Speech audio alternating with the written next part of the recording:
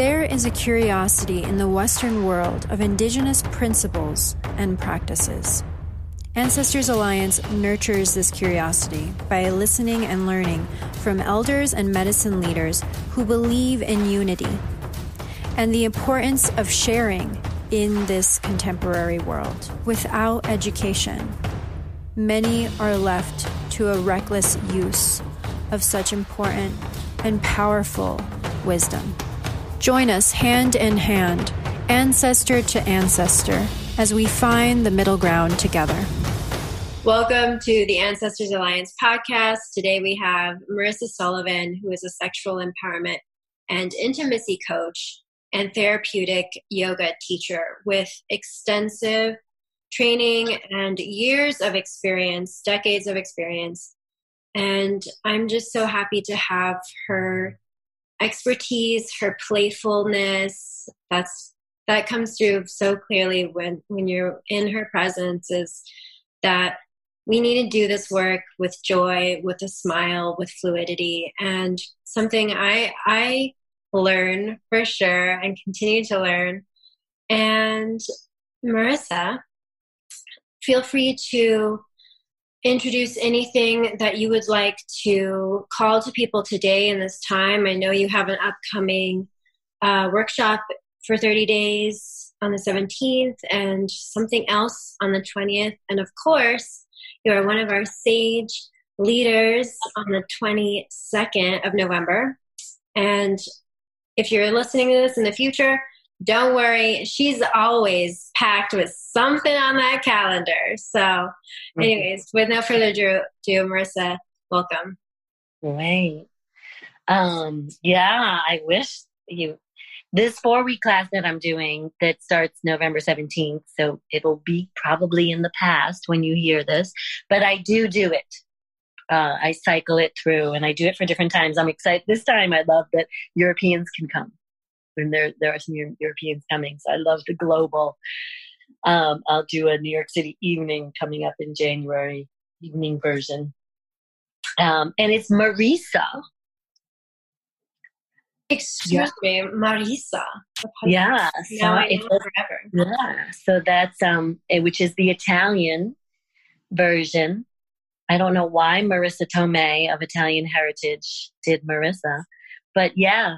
And I love it's a very international name. Filipinos, anyone of Spanish language is a common name, and Italian, cross-cultural name.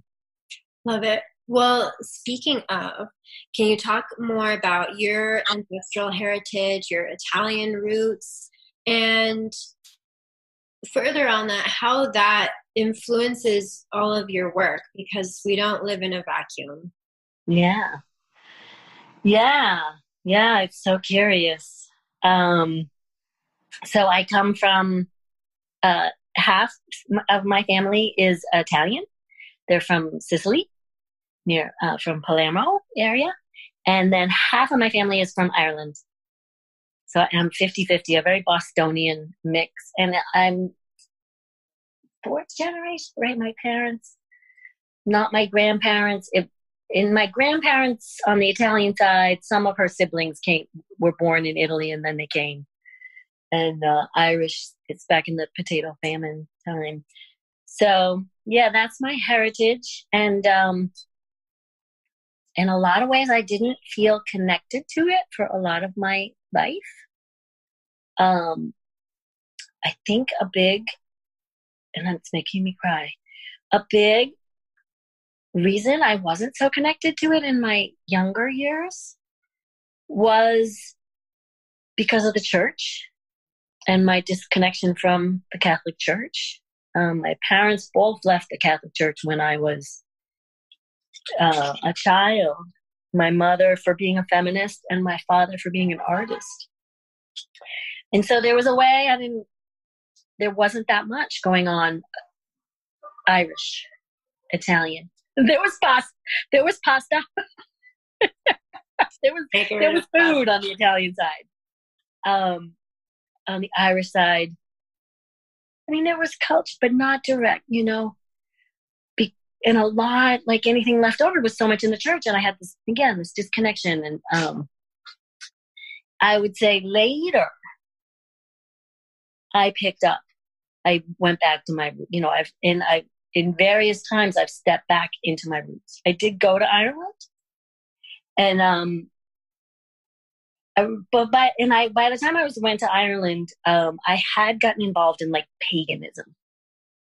So that was in there. As I practiced yoga, I discovered paganism, and that's my roots in both Italy, Old Italy, and Old Ireland, but pre-church. I did connect to, and I would study pre-church spirituality, and that is a nature worship. A lot of it is a nature worship. So when I went to Ireland, and also when I also went to in England, I mean, I fall for those rocks. Yeah, those rocks, like the Stonehenge stuff. I mean, and Stonehenge, it's sad because you're kind of distant. You can go to places where you can really be with the stones, and they're miraculous. So coming together, being in a circle, it existed. It was not something that was in my mother, my aunts, my grandmother, but further back. So those pagan worshiping the solstice, the summer solstice, the winter solstice, marking when it's the darkest, the shortest day, the longest night, the shifts of the sun, the seasons, and the moon. I came to understand that it was important to look at the full moon and the new moon. And that is in my blood, in my ancestry. As I look back more, today I'm seeing even more things. I love looking now and looking at the strega. And I think when my daughter was young, we read this book, Strega Nonna. Strega Nonna. A lot of people know this beautiful, beautiful book. And it's a Strega means witch. So, and it was about the loss, and that is very much in my practice, is the loss of the female healers, that the patriarchy came in, and at a certain point in Europe, and terrible in the States, we lost the female wisdom, the herbal wisdoms, the movement to deal with our menstruation. So, that's been something. So I read that book, and I didn't know so much that there were, Italian witches, the stregas, the grandmothers and the mothers and the aunties. There was always somebody who knew about the plants and would give you herbal remedies. So that did exist in Italy. There's also, I have not done so much direct study, but I am very excited to look into the amazing goddess traditions in Sicily, older than Greece.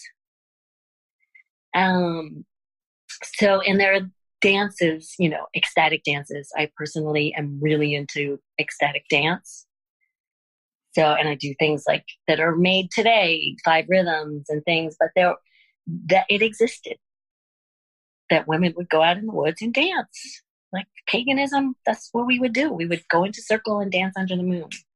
And that existed in Italy. There are these other, there's really amazing stuff. There's this dance of the black spider. And really this dancing into ecstasy and getting visions. I did do I'm very grateful to my yoga teacher, Sharon Gannon, because she was Catholic. And so she did introduce me to, and I did a lot of research about Catholic mysticism. So there was a way that I had some connection to Catholicism in the church, but they weren't Irish and they weren't necessarily Italian. So people like, they were Spanish. Saint Teresa of Avila was a Catholic a Catholic teacher who is phenomenal. And she was about, and revolutionary, St. Teresa of Avila, that we don't need a priest to talk to God, that we can just close our eyes and go into prayer and talk to God directly. It's like amazing that the Inquisition did not kill her. It's amazing. So it was nice to make certain connections, maybe through other cultures, to Catholicism. But, and then since, I've had the blessing, just today, I found out that this moon is called the moon of the sacred whore. So I am a sex educator, yes. So, and I do love that in paganism, that some of these holidays where you went out in the woods and you fucked, you went on your roof and you had sex, like you celebrated fertility and you celebrated pleasure. And so I just learned today that this is the sacred whore, and I learned today that there is an Irish pagan goddess. I always knew about the Sheila. So I did discover also Sheilas. It's called Sheila or Sheila na gig. This is in Irish, and you find it in England too.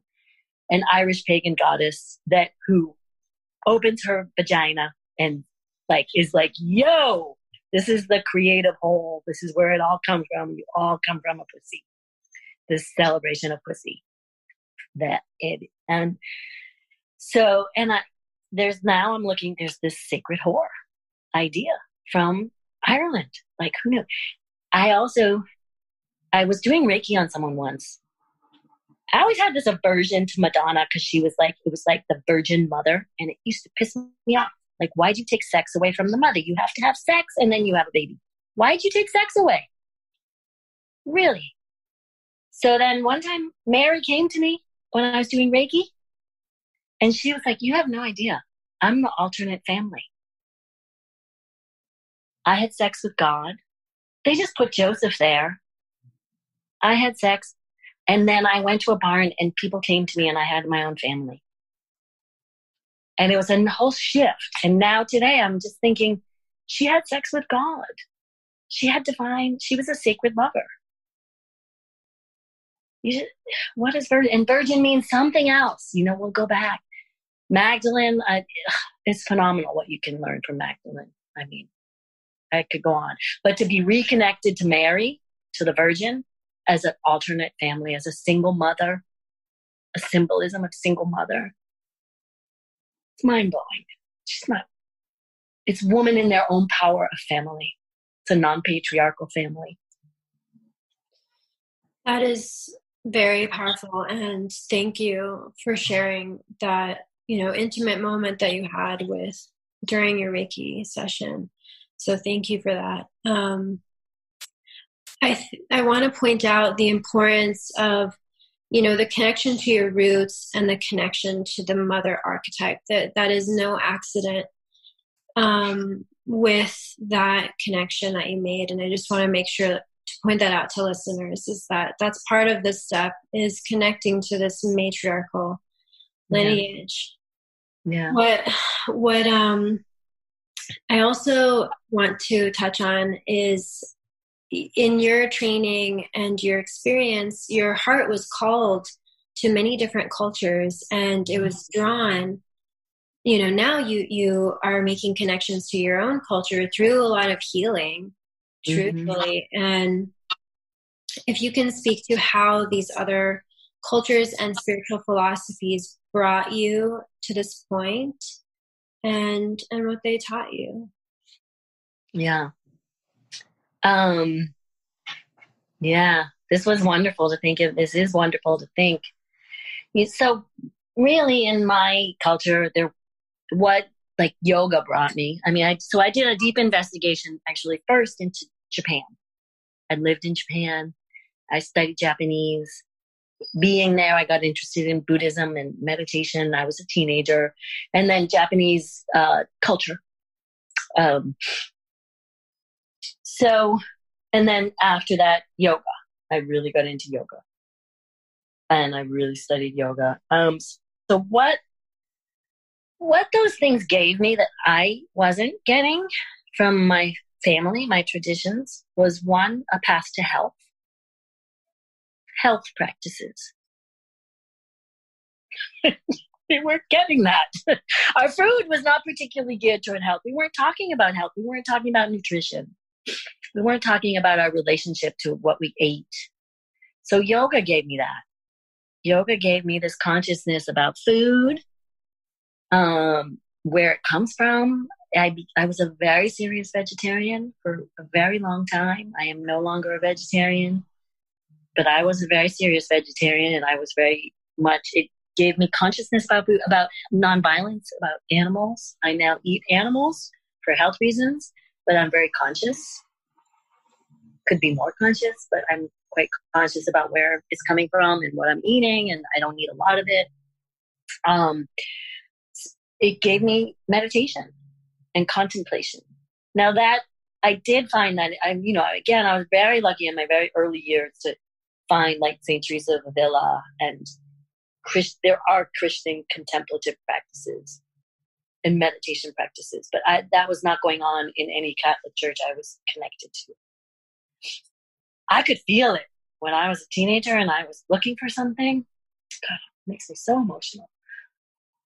Like, I wanted it so badly when I was a teenager, like spirit, and it wasn't in my culture. I would go into a Catholic church and somehow I knew it was somewhere, just to sit there. But, and I remember being a teenager and walking on a Native American, at that time I would call it Native American. I'm 56, so saying indigenous peoples, the land of the Mounds people along the Mississippi River. And when I first went to the Mounds and walked on those mounds, and I felt spirit, like I never felt spirit.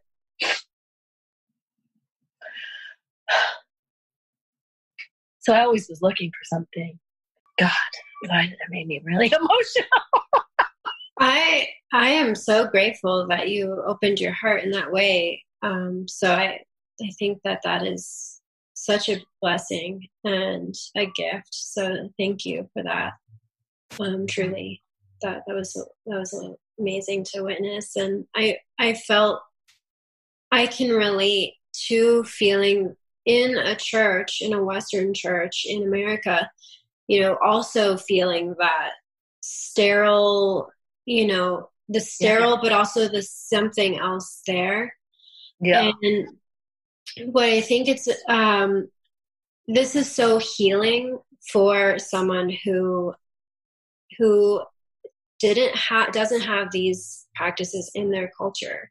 And that is the reality of so many of Americans and part of the immigrant story. I mean, I am Mexican American, second generation, so there's more of a connection to my culture, and part of being Mexican is we're very fierce in preserving that.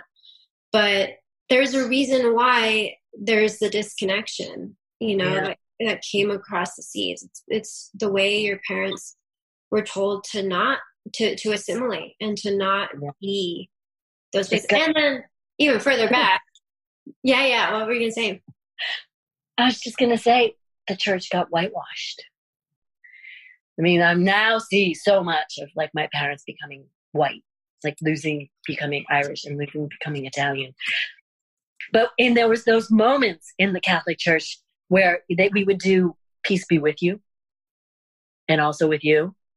I would like live for that moment. You know that in the Catholic Church? So you go and you peace be with you, and you turn around and you shake hands with those around you, and you have an embodiment practice. You have just simply a ritual of shaking peace, and you shake someone's hand and you look at them. I used to live for that one. But the singing was hard because I loved singing, but I could not relate to the words or the music. Now, I mean, I can find, of course, there's lots of amazing music. We lost a lot of it. And there's some great music. I don't want to diss the whole, some Catholic churches, I'm sure, do some rocking music. I didn't encounter them. Yeah. Yeah, and I think that's important to note. Like, it's not about dissing, other religions or spiritual beliefs. It's more of just, this cultural caring of culture and certain practices and mysticism. But, we can't ignore historical moments that really broke a lot of connections to the mother, to our bodies, to ourselves. But later, yeah, not to jump, and I mean that. Yeah. I sought out the pagan trilogy of the Maiden, the Mother, and the Crone, and it was devastating to me to see that the Mother was virginized and the Crone was killed. In the church, there's no symbol of the Crone. There's no honoring of our elders, and that's the Strega, the elder. We didn't carry that over. And yeah, then to take away sex from the mother. So I was furious with the church for that disillusionment of the mother and what happened. I've now, again, I've read some amazing books about Magdalene now. Magdalene was amazing, and she was a teacher hand in hand with Jesus. Yeah. And maybe a romantic sexual teaching there as well. It's there. Well, do share what those books are. But what was coming to me was, yoga gave me spiritual practice, meditation, going in, quieting my mind, gave me a way to quiet my mind. It gave me something, an embodiment. So in Japan, it was unusual. I was dancing. I was doing a very modern dance, Buto dancing, but it was very spiritual, poetic. But it wasn't ancient. But it had some roots in ancient Japanese culture. But it was very modern. And then practicing yoga, I got embodiment. That was not in my culture. There was nothing in my Italian and Irish thing that was about taking care of your body. People played football. There was nothing. I was thinking about it, we did the what the heck do you call that when you go to a wedding and you dance the grapevine? That was the most thing we had. It was the grapevine. We didn't have a singing culture. I got kirtan. Now I'm sure it exists in my heritage. Getting together and singing. I'm sure it exists in Ireland. It was not something that carried through. So I got kirtan. To come together and sing back and forth in our breath. And I'm, doing yoga, taking care of my body, moving my body. Now I still do yoga, but I also do lots of things. I jump up and down. So again, I'm sure an ecstatic dance practice, an embodiment practice exists. Even just, and in some ways you just worked with the land. You just planted and you took care of your garden, and that was going to be an embodiment practice. So there wasn't anything that was necessarily developed. I don't know. It's about keep looking. Mm-hmm. Yes. I think this touches on something that you teach, and we will go into our second and fourth segment in a moment, but just briefly, this is very much touching on what you teach women to do, which is you help them decolonize their body. You help them with, the naming and the history. So I don't know if you want to speak to that at all, but this is very in line with what you do. Yeah. Yeah. I teach genital anatomy for the vulva and the vaginal genital anatomy. And if we look at and I love that you said the decolonizing, how our anatomy has been labeled, a lot of it has colonization on it. So from the Latin, the nerve that runs from the brain to the sex organ, it's called the pendulum nerve. It means shame. It means fucking shame. Wow. Yeah. So thinking about that, and then coming into our power and saying, it's the genital nerve complex. Like, stop calling it that. And to lift that shadow. And there's many of these. To masturbate. I don't use the word masturbate. Masturbate from the Latin means to pollute with one's hands. To pollute with one's hands.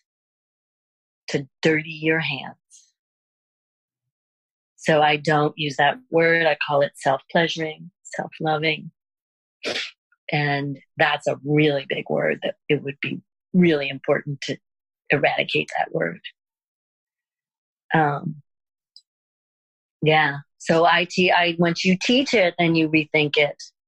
A lot of the anatomy inside of the vulva and vagina is named after men who think that they discovered it. Just like Columbus. Just like Columbus are the Skene glands and the Bartholin glands and the freaking G-spot. It's all named after men who discovered it. That's bullshit. So it's like, the G-spot, there's a movement to call it the urethral sponge. It's a bunch of erectile tissue that surrounds the urethra. Just call it what it is. It is equivalent to the prostate. It could be called that. So there's movements to change a lot of things, that what we call them. The inner and outer lips are called the labia majora, the labia minora. So most women, their inner lips are bigger than their outer lips. They hang out, they protrude. But in Latin, they're actually called labia minora and labia majora. So you get this thinking that something's wrong with you because they could be interchangeably big or small. There's no reason to call them big or small. One's inside and one's outside. Just call them what they are, and they're all different sizes. So then you have all this shame that you have the wrong size lips. It's crazy. And then you go get cosmetic surgery on your vulva because it's supposed to look like my grandmother got rid of her Italian nose. Women are changing their vulvas because they think they're not right. Wow. Yeah. And it's funny because today I've been reading Clitorate all day, which on Audible, Reading what?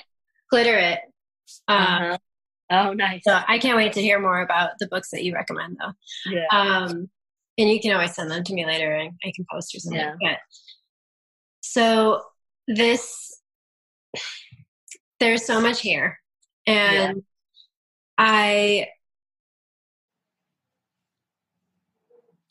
think it's important for people to understand this connection of decolonization, not only with their minds, but also their bodies. And especially if you are women and men, to understand that there's so much information that you, Marissa, I learned from as well, that is so, that hasn't been accessible, and that luckily we have people like you to look towards and to learn from with all of this information, because how can we enjoy our lives, without it, without knowing this? And one of my favorite teachers says, Sherry Winston, she's a great sex educator. She's really great. She says she has 5 principles of holistic sexuality. And one of them is, we need to learn this. That's like, we need good models. Most of our models are not real on sexuality. Like, porn is our main model. That's not a good model. So it's finding accurate maps, and it's like the history, finding the real stories. Yeah. Yeah. And this is so in line with what I'm trying to do with Ancestors Alliance, which is with our ancestors and connecting to our lineage. And I think that same, principle of we need to learn first and foremost and educate ourselves and learn from specific teachers, because sometimes educating yourself can be very detrimental. Google. Like, Yeah. yeah. You can have a great teacher who gets something wrong. True. Like they're just off on their own hang up somewhere. Like we're still evolving. Yeah. Yeah. So I think, taking that model in general and understanding that when we are creating a new world that is not based in fear and this colonization and the patriarch, that have, learning and then having good models and is key, which again goes back to the village mindset and looking at elders. And I think listening, what I believe is listening to people who have a lot of experience and understanding. And again, that's listening to your elders, which is very much, a Mexican principle. Not that, other people cannot have, say or leadership, but there is something in experience that we can learn from. And I won't go on a whole tangent there, but I feel that there's a lot of fear, right? There's a lot of fear. There's a lot of panic in our society, in our community, when we try, when we go out there, because Twitter is freaking insane. I mean, there's a lot of anger and hashtags and, very reactionary behavior on social media. So it's no wonder that once we start to try things, yeah. Well, we have to unwind and decode until we can rebuild. Totally. Yes. Unwind and decode. Yeah.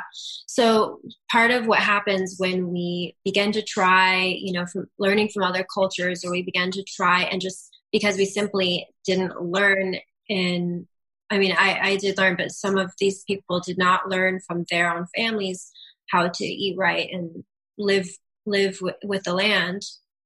What would you say to them who are scared of culturally, not being respectful? And sometimes there is some reckless use and there is cultural appropriation. But what would you say is a way forward in this new world where we are globalized? We're becoming more and more global. So this is happening whether you like it or not. How can we move forward and step with respect? Yeah. I think, there are people giving great classes, and all healers need to take these classes. And eventually maybe I'll be teaching some of them, or teaching side by side, but it's really important to teach, to take a class on what is cultural appropriation. Like, how do you not do it? And like literally, learn from people of color, like what's been going on. But so I've taken some of these classes, and I mean, one of the biggest things, like for me, when I learned yoga, I really went to the source. It was not, and I studied deeply. I mean, I went and learned Sanskrit like deeply, and so that to really know, not just be, pronouncing things incorrectly and not know what you're saying, like know the meaning of what you're chanting, like through and through and through, and tell your students who your teachers are. And if, from whoever they are, like I learned from Debbie, and Debbie learned from so-and-so, and Deb, and back to the source. Like where is your lineage? What is your lineage of what you're learning? And take it back to the source. And luckily I had yoga teachers who did that. And we were going back to the Yoga Sutras of Patanjali, to the main texts. And we were learning the Sanskrit and the roots of the words. And then from those roots of the words, we were also looking, and this is where Sharon Gannon was so beautiful, looking at other places where this existed in our own cultures. We were looking towards the Catholic Church. We were looking where it was similar to Buddhism. We were like looking globally. But, the chant, it's huge. Like, Loka samasta sukhino bhavantu. May all beings everywhere be happy and free. To take Sanskrit and break that down and really understand what you're saying is profound. And then there's great meaning in that. So if you're going to chant that, you're going to tell your students exactly what they're saying, knowing the roots, like deeply knowing the roots, knowing where it came from. I mean, I'm very fortunate. It was amazing to step into Reiki. Sorry, I got the truck out there. To step into Reiki, and I just dropped into Reiki, and I spoke Japanese. I mean, I was blessed with that. That just happened by accident. That I actually, and that was amazing. When you do certain levels of Reiki, you get these symbols, these written symbols, and they're passed down through your teacher on a piece of paper. It was like telephone. That symbol, when I got it from my teacher, had changed. Now, I spoke and wrote Japanese, so I looked at it and I did some research, and I was like, no, these are Japanese characters. And because you don't speak Japanese, you've written it differently back through 4 or 5 teachers. And the Japanese symbols are no longer there. It's some mishmash drawing. But I was able to go back and look at it and then figure the meaning. The meaning was so much deeper when you had that language. So really, whatever it is, if it's Spanish, really going to the Spanish, go to the Sanskrit, go to the language of the text, go to those original texts and know who your teachers are and know what's been changed. Start to look at where it's changed. And things are going to change. Telephone exists. Telephone that you go through one translator to the next, to the next, to the next. It's different. And you're working with your culture. And this is like also something beautiful. Like when Patanjali's Yoga Sutras, Patanjali says, this is yoga. And then he says, look around the world and see the world. See yoga where you are in the now. It is going to refer to where the time and place that you're in. So name where you are. I'm not in India. I'm in Brooklyn. I'm doing this practice that was made in India, but I'm doing it here in New York, and I hear this music. So it's going to change, but know what's changing and don't just change it without saying, where does this come from? Everything. I mean, there's I love to do the whole Ho'oponopono, the Hawaiian prayer. So I learned this Hawaiian prayer from a book from a Hasidic woman. And I will say, I learned this from Rachel Naomi Reman. She was a Orthodox Hasidic woman. And she pulled on all these traditions. And I learned that prayer from her in a book. And it has transformed my life many times over.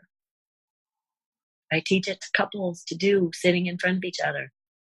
I'm sorry. Please forgive me. Thank you. I love you. And that's Hawaiian. I've never been there. I don't know but I will say, where did it come from? This came from, and here it is.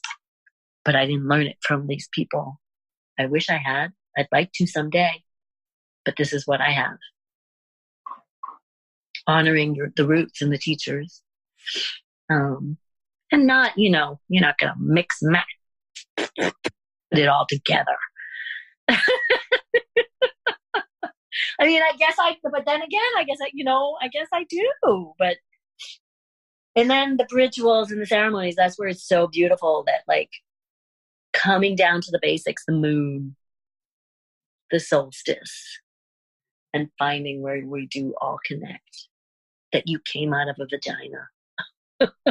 And looking, I mean, that's amazing. Go ahead. But I mean, you can, in terms of non-binary now, it's I love that, Tantra, so if I'm going to teach queer Tantra, the original goddess was a hermaphrodite who made love with herself. She was non-binary.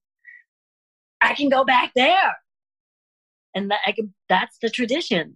Come sit here and be queer. And because there are roots for you to do that.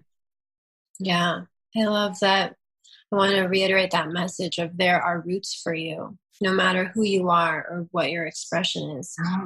That's beautiful. And if we go back, you go back, how many vaginas you come from? and you go back and you go back and you go back and you go back and we're all connected. Like way back, how far back? You just keep going back. I mean, I love going back. Yes. I love when I say to someone, like, think about the aunties who taught sex, who taught how to have great sex in your lineage. And they're like, well, I don't know them. Like, you didn't know them, but they were there. Like, maybe you have to go back more generations than the ones you know. But if you go back, there's aunties who were like, honey, let me tell you. There was always those aunties. Like, we just have to look. Yeah. That's always a sad one for me. The loss of teaching sex in our culture. Yeah. Like, where was that? Where did we lose that? Where did it become a shameful thing to teach how to have pleasure? I'll be looking. I mean, to find today, the sacred whore of Ireland, the Celts, So it's there. It's like, where did the frickin' colonization and the church make it shameful, make the body shameful? Yeah. Make being connected to the land shameful. It was better when we learned how to farm rather than be hunter-gatherers. Who says that's better? And there is that. Like, let's disconnect from seasons. Yeah, and even you saying that, that's almost like the conquering of the land too. It's part of the colonization. And when you were talking, I realized, oh, well, it is all connected because I feel like decolonization, like colonization is very much connected to appropriation. It's like coming, conquering, having some sort of superiority complex, really. And then with the land, this is my land and I conquer it. And it doesn't matter what season. I can get avocados, I can get, spinach, it doesn't matter. I want what I want when I want it. So with our final segment and coming back to the land, which we did begin with talking about, these indigenous principles of being in connection with the land, and what we're talking a lot about and coining the phrase of living in communion with Ancestors Alliance and this great experiment. What would you say I feel like you've spoken a lot to this of what living in communion is, but what would you tell people who are learning how to live in communion and what it means to you? This is what I loved about studying Sanskrit, to take roots of words and explore it. So you have live in communion, live in community. What is your community? And that continual circle of where your expanding community is, finding community, communication, to keep talking to each other and keep the conversation going, keep communicating, keep telling, tell your students what you're doing, really communicate. Don't just say, oh, do this because somebody told me it's a good thing to do. No, I learned this from so-and-so. Communicate. To be in communion, to be in communion, to even the Catholic Church, communion, take communion, you take that vessel to be in communion with the divine, to be in communion, to be with spirit, to close your eyes and feel spirit, to be listening. Communication really, and when you take it to be in communion, means to listen, right? To be listening. So that's where I like being with nature. So, and what was I just thinking about that? So that, we've talked about this, doing what you can do where you are. I live in Brooklyn. I live in an urban environment. I do not have a garden. I go and I buy flowers at the farmer's market. If I can every week, I watch the sunset as often as I can. Sometimes the sunrise. I should watch more. I have a great roof. But the sunset, it's amazing. I often look at my day and try to make sure, within a week, how many sunsets could I at least see 2 sunsets and mark the end of the day. Be in community. I am very lucky that for many years, and it's been really a big loss in COVID, I've taught elderly people. I'm a sex educator. I really love sex, but it's been a gift since I was in my 20s to teach old people yoga. So I know the old people in my neighborhood. I think that's huge. Know your elders, respect your elders. And I don't do it nearly as much as I could, but look out for your elderly neighbors, like know them. But that I have walked down the street of Greenpoint where I've been here a long time in this neighborhood, but like they're gone. They're not here so much that, it shifts in New York, but I know the old people in the neighborhood. It's amazing. Yeah. And like, it's so stupid, but composting is really a spiritual thing for me. It really is. It's like I'm often thinking, what more can I do for the earth? So looking at my trash and just seeing like how much less, and I'm always investigating, like, could I be where can I cut out plastic more? But to take that compost, I mean, now I go because it was devastating in COVID that they got rid of it in New York City. It's back at the farmer's market now. I take it out of my freezer. I put it in a bag. So now I go once a week. They're not collecting it. We can't always do it. It's really hard, but if you can. But now it's like, and I cut up my food and I can see what has to go into landfill and what is it's still abstract, New York's recycling, but I try to make it as concrete as I can. Being a parent is pretty big. And I'm learning more and more. So being in communion, so I don't know, I listen to what my daughter's learning. I listen to her community. I get involved in my daughter's school. I know the kids and the parents. I know where she is. I know the teachers. I'm involved. I'm in communion. I don't just send my kid off, right?